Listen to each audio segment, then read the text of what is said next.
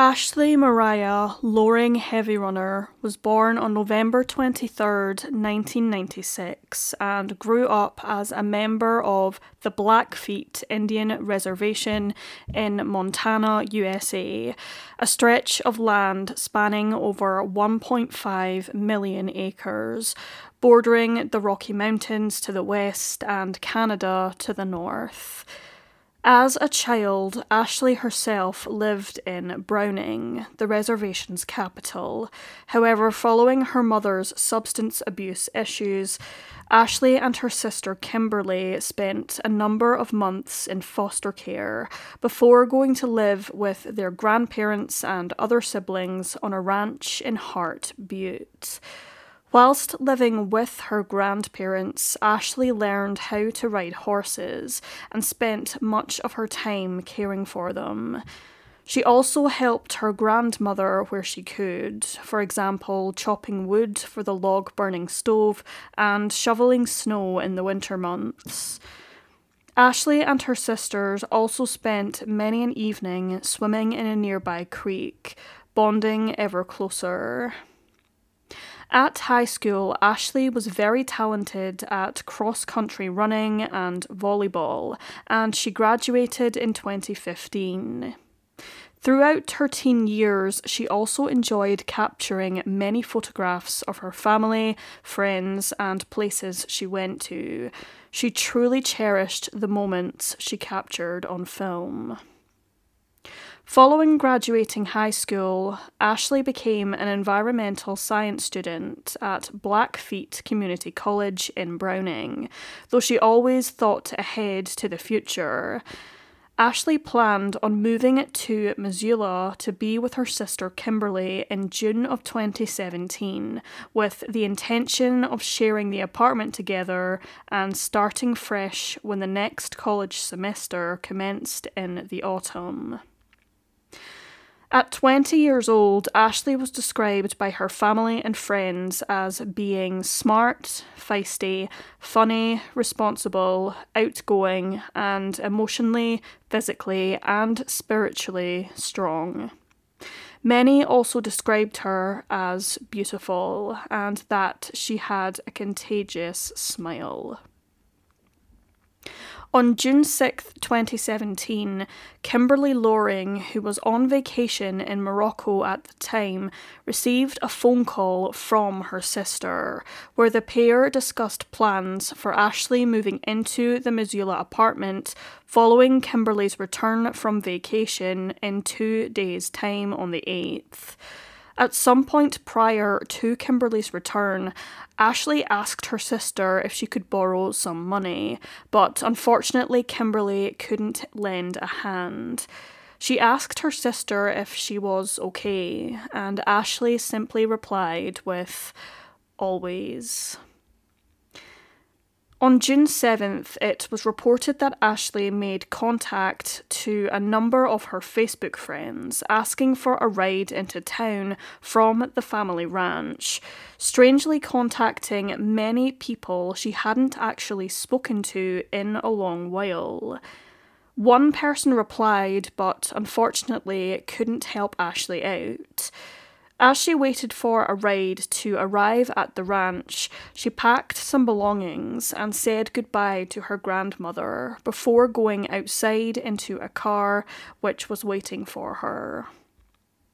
Ashley's Facebook profile was last accessed the following day on June 8th, and ever since, her account has remained untouched. Kimberly boarded her flight to Montana that same day, June 8th, and upon landing, she decided to call her younger sister, but her texts and phone calls remained unanswered. Ashley wasn't reported as a missing person straight away, however. Her family didn't grow concerned until the tail end of June, and this was because Ashley commonly misplaced her mobile phone, therefore couldn't make any contact with her family. But as the days ticked by with no word from the 20-year-old, the Loring Heavyrunners began to feel that something was very wrong. especially following the hospitalisation of Ashley's father, Roy Lee, on June 14th for kidney issues. Kimberly tried to make contact with her sister about the situation, but she couldn't get hold of her. This was very out of character, as both Ashley and Kimberly especially were very close. Kimberly then appealed on a number of social media platforms, asking if anyone had seen or heard from her younger sister, and some claimed to have actually seen Ashley at a party on the reservation on the evening of June 5th. A Facebook video allegedly showing Ashley at the party that night. There are a number of conflicting accounts on which date Ashley was last seen, ranging from the 5th of June in Browning or St Mary to the 13th of June at a bank. Therefore, a more specific time frame of her disappearance is difficult to pinpoint. With Ashley having failed to return home by the month's end, her family reported her as a missing person to the tribal police and the BIA, the Bureau of Indian Affairs, though the latter allegedly did not take the case very seriously during the early stages of the investigation, despite being responsible for looking into all major crimes on the reservation. The Loring Heavy Runner families searched for Ashley for weeks on end alongside the small tribal police force. Meanwhile, the BIA did not fully come on board with the search efforts until 2 entire months had passed. According to several sources, the BIA believed that there was nothing to worry about. Ashley was a young woman who was old enough to make her own decisions and do whatever she pleased. If she chose to go incommunicado, then she had the right to do that. But Ashley's family didn't believe that this was the case, that she had disappeared by choice. It was completely out of character. Unfortunately, though the tribal police did assist in the searches for Ashley, the force only comprised of a mere 17 officers.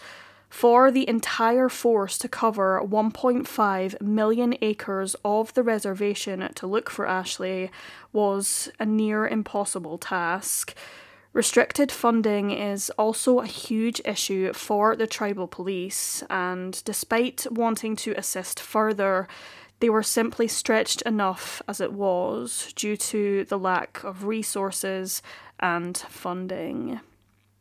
The BIA themselves did eventually conduct 6 separate searches for Ashley, but with months having passed by this time, it seems ludicrous to conduct search operations so long afterwards, as any potential evidence such as traces of DNA, blood or clothing fibres would have been long gone. Interestingly to note, according to an article on the Guardian website, Kimberly Heavy Runner Loring claimed that one of the lead investigators actually began a relationship with someone who later became a prime suspect in Ashley's disappearance, and Kimberly also claimed that this individual was leaking information to this suspect. Unfortunately, there is no way to confirm whether this is mere speculation or something more. Furthermore, due to complex legal issues, even if a non-native criminal was found responsible for something as sinister as murder on tribal lands, they cannot be charged, as the tribal police are not a federal agency, and the non-native criminals themselves are out with tribal jurisdiction. Therefore, they have no legal power over them. These are just some of the many issues the tribal police face, and more needs to be done to support them. If they don't have the resources to protect their citizens from crime, how are they supposed to keep their communities safe? 2 weeks passed with no leads as to Ashley's whereabouts, though the first potential lead was then called in. Witnesses had allegedly seen a young woman matching Ashley's description running from a car on a desolate road on Route 89, which was surrounded by swamps and forestry. Following these sightings, a 3-day search was conducted of the area by the tribal authorities and the BIA, but unfortunately they found no trace of Ashley. Due to lack of authoritative assistance as the investigations continued, Kimberly took matters into her own hands and did everything she possibly could to find her missing sister. She still does to this day. Kimberly scoured the mountains, sometimes with family and friends, sometimes alone, calling out for Ashley, walking along long, winding trails which are known for being party spots. Kimberly also spent much of her time investigating the likes of ravines and fresh mounds of earth across the Rockies, and even analysed several bones, but all appeared to belong to the reservation's wildlife. She had a few run-ins with grizzly bears along the way, but even they didn't deter her. What scared her more than anything was the thought of Ashley, alive or dead, being alone somewhere in the mountains. Kimberly continued to appeal for information on social media, gave out countless flyers to the public, and raised funds online for search party efforts, and as a result has managed to conduct well over 100 searches of the reservation in all manner of treacherous conditions. She even took it upon herself to investigate every single tip she was given, but unfortunately her efforts have mostly led to dead ends. That was until Kimberly and a family friend found a pair of red-stained boots and a tattered grey sweater in a dump on the northern edge of the reservation near to the town of Babb. Upon discovering these items, the pair were almost certain that they belonged to Ashley. However, despite turning the boots and sweater into law enforcement for DNA analysis, 3 years on and the Loring Heavy Runner families haven't received word of any results. Another source states that these items were actually misplaced by authorities, but were then recovered, and that they are now currently being analysed, but time will tell if this is to be believed. By February of 2018, the FBI spearheaded Ashley's case, quote, at the request of the BIA, though why it took 9 months to appoint the FBI to this case is not clear. Some sources do state that it was because information about the case was coming from outside the reservation, therefore was out of the tribal police's jurisdiction. Tips had been called in about possible links to the likes of Washington rather early on in the investigation, so why did it take so long for the FBI to take the reins of this case?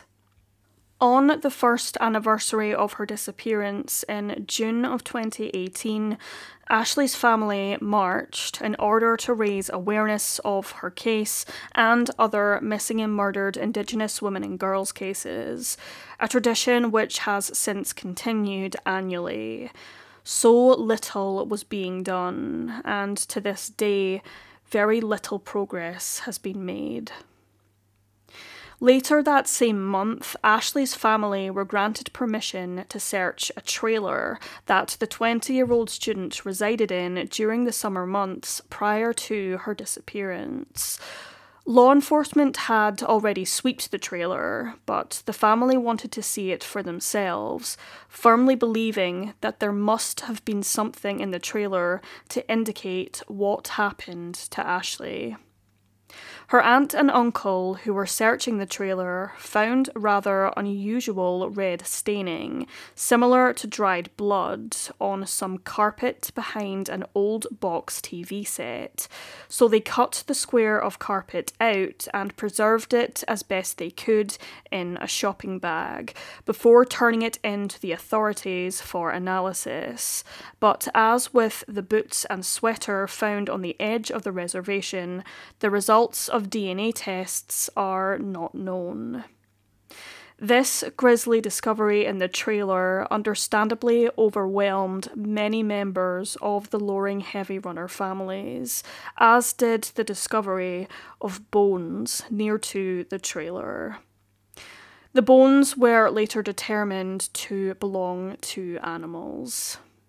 What little hope the family had in finding Ashley alive at this point dwindled into a tidal wave of fear.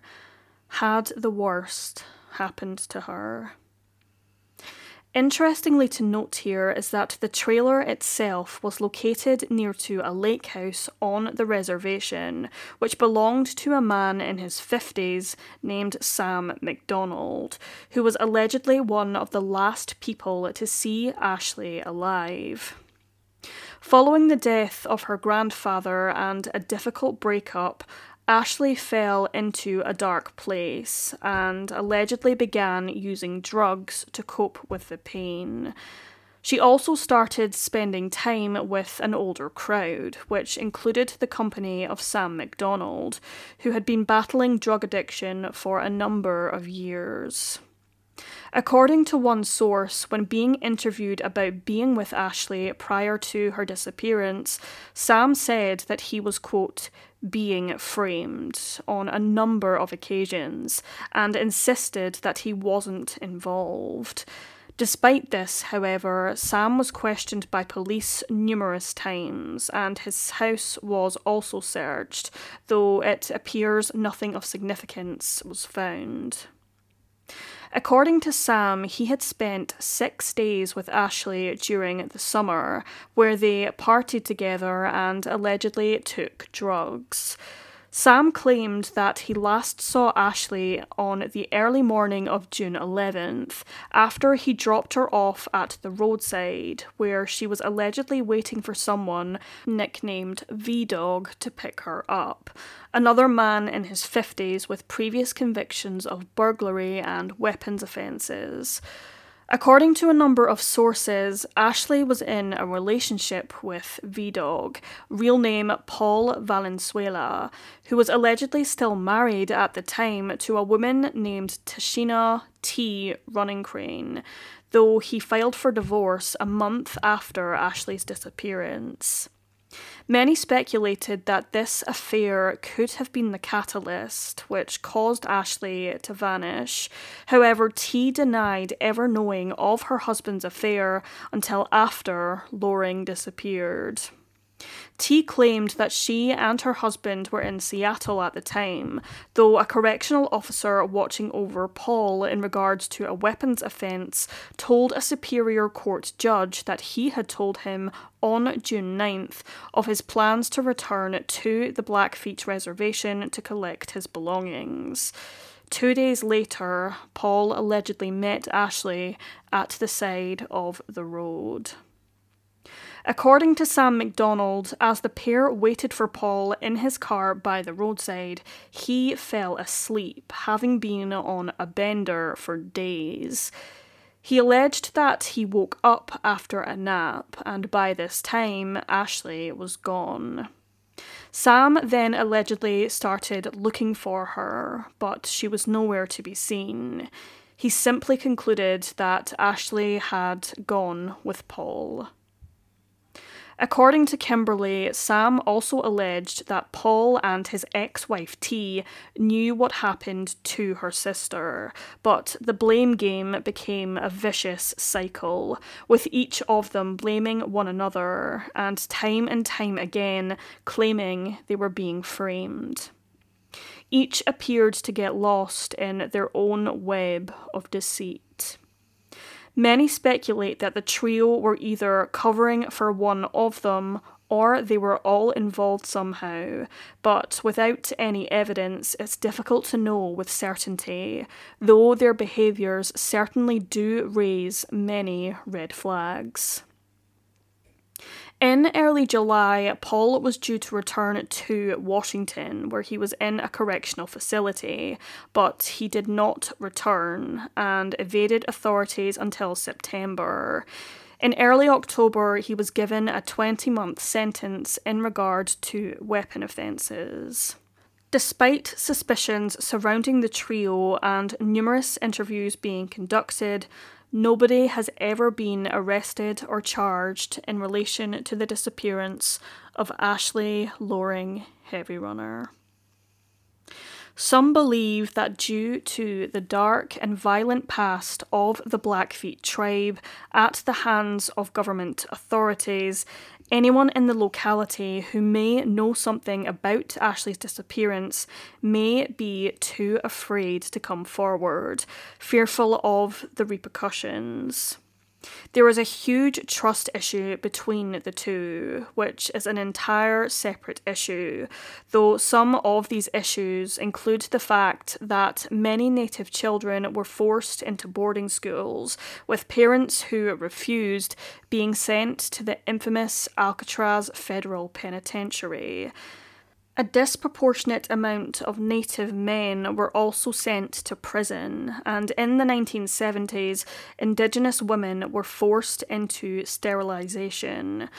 As a result of these and many other despicable acts carried out against Native people throughout history by government authorities, the tribal communities very much keep themselves to themselves, fearing what could happen to them if they speak up. The truth of the matter is, in this case, is that Ashley's loved ones firmly believe that the truth lies in Browning itself, and someone out there knows what happened. All they want is for the person or persons involved to come forward so that they can finally have closure and, most importantly, bring Ashley home.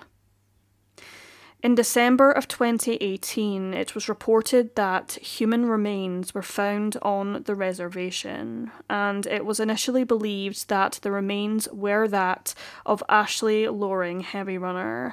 However, tests concluded in April 2019 that the remains were ancient and belonged to a middle-aged Native American male, a Blackfeet law enforcement officer named Robert DeRosier. 3 years on, and no trace of Ashley Loring Heavyrunner has been found.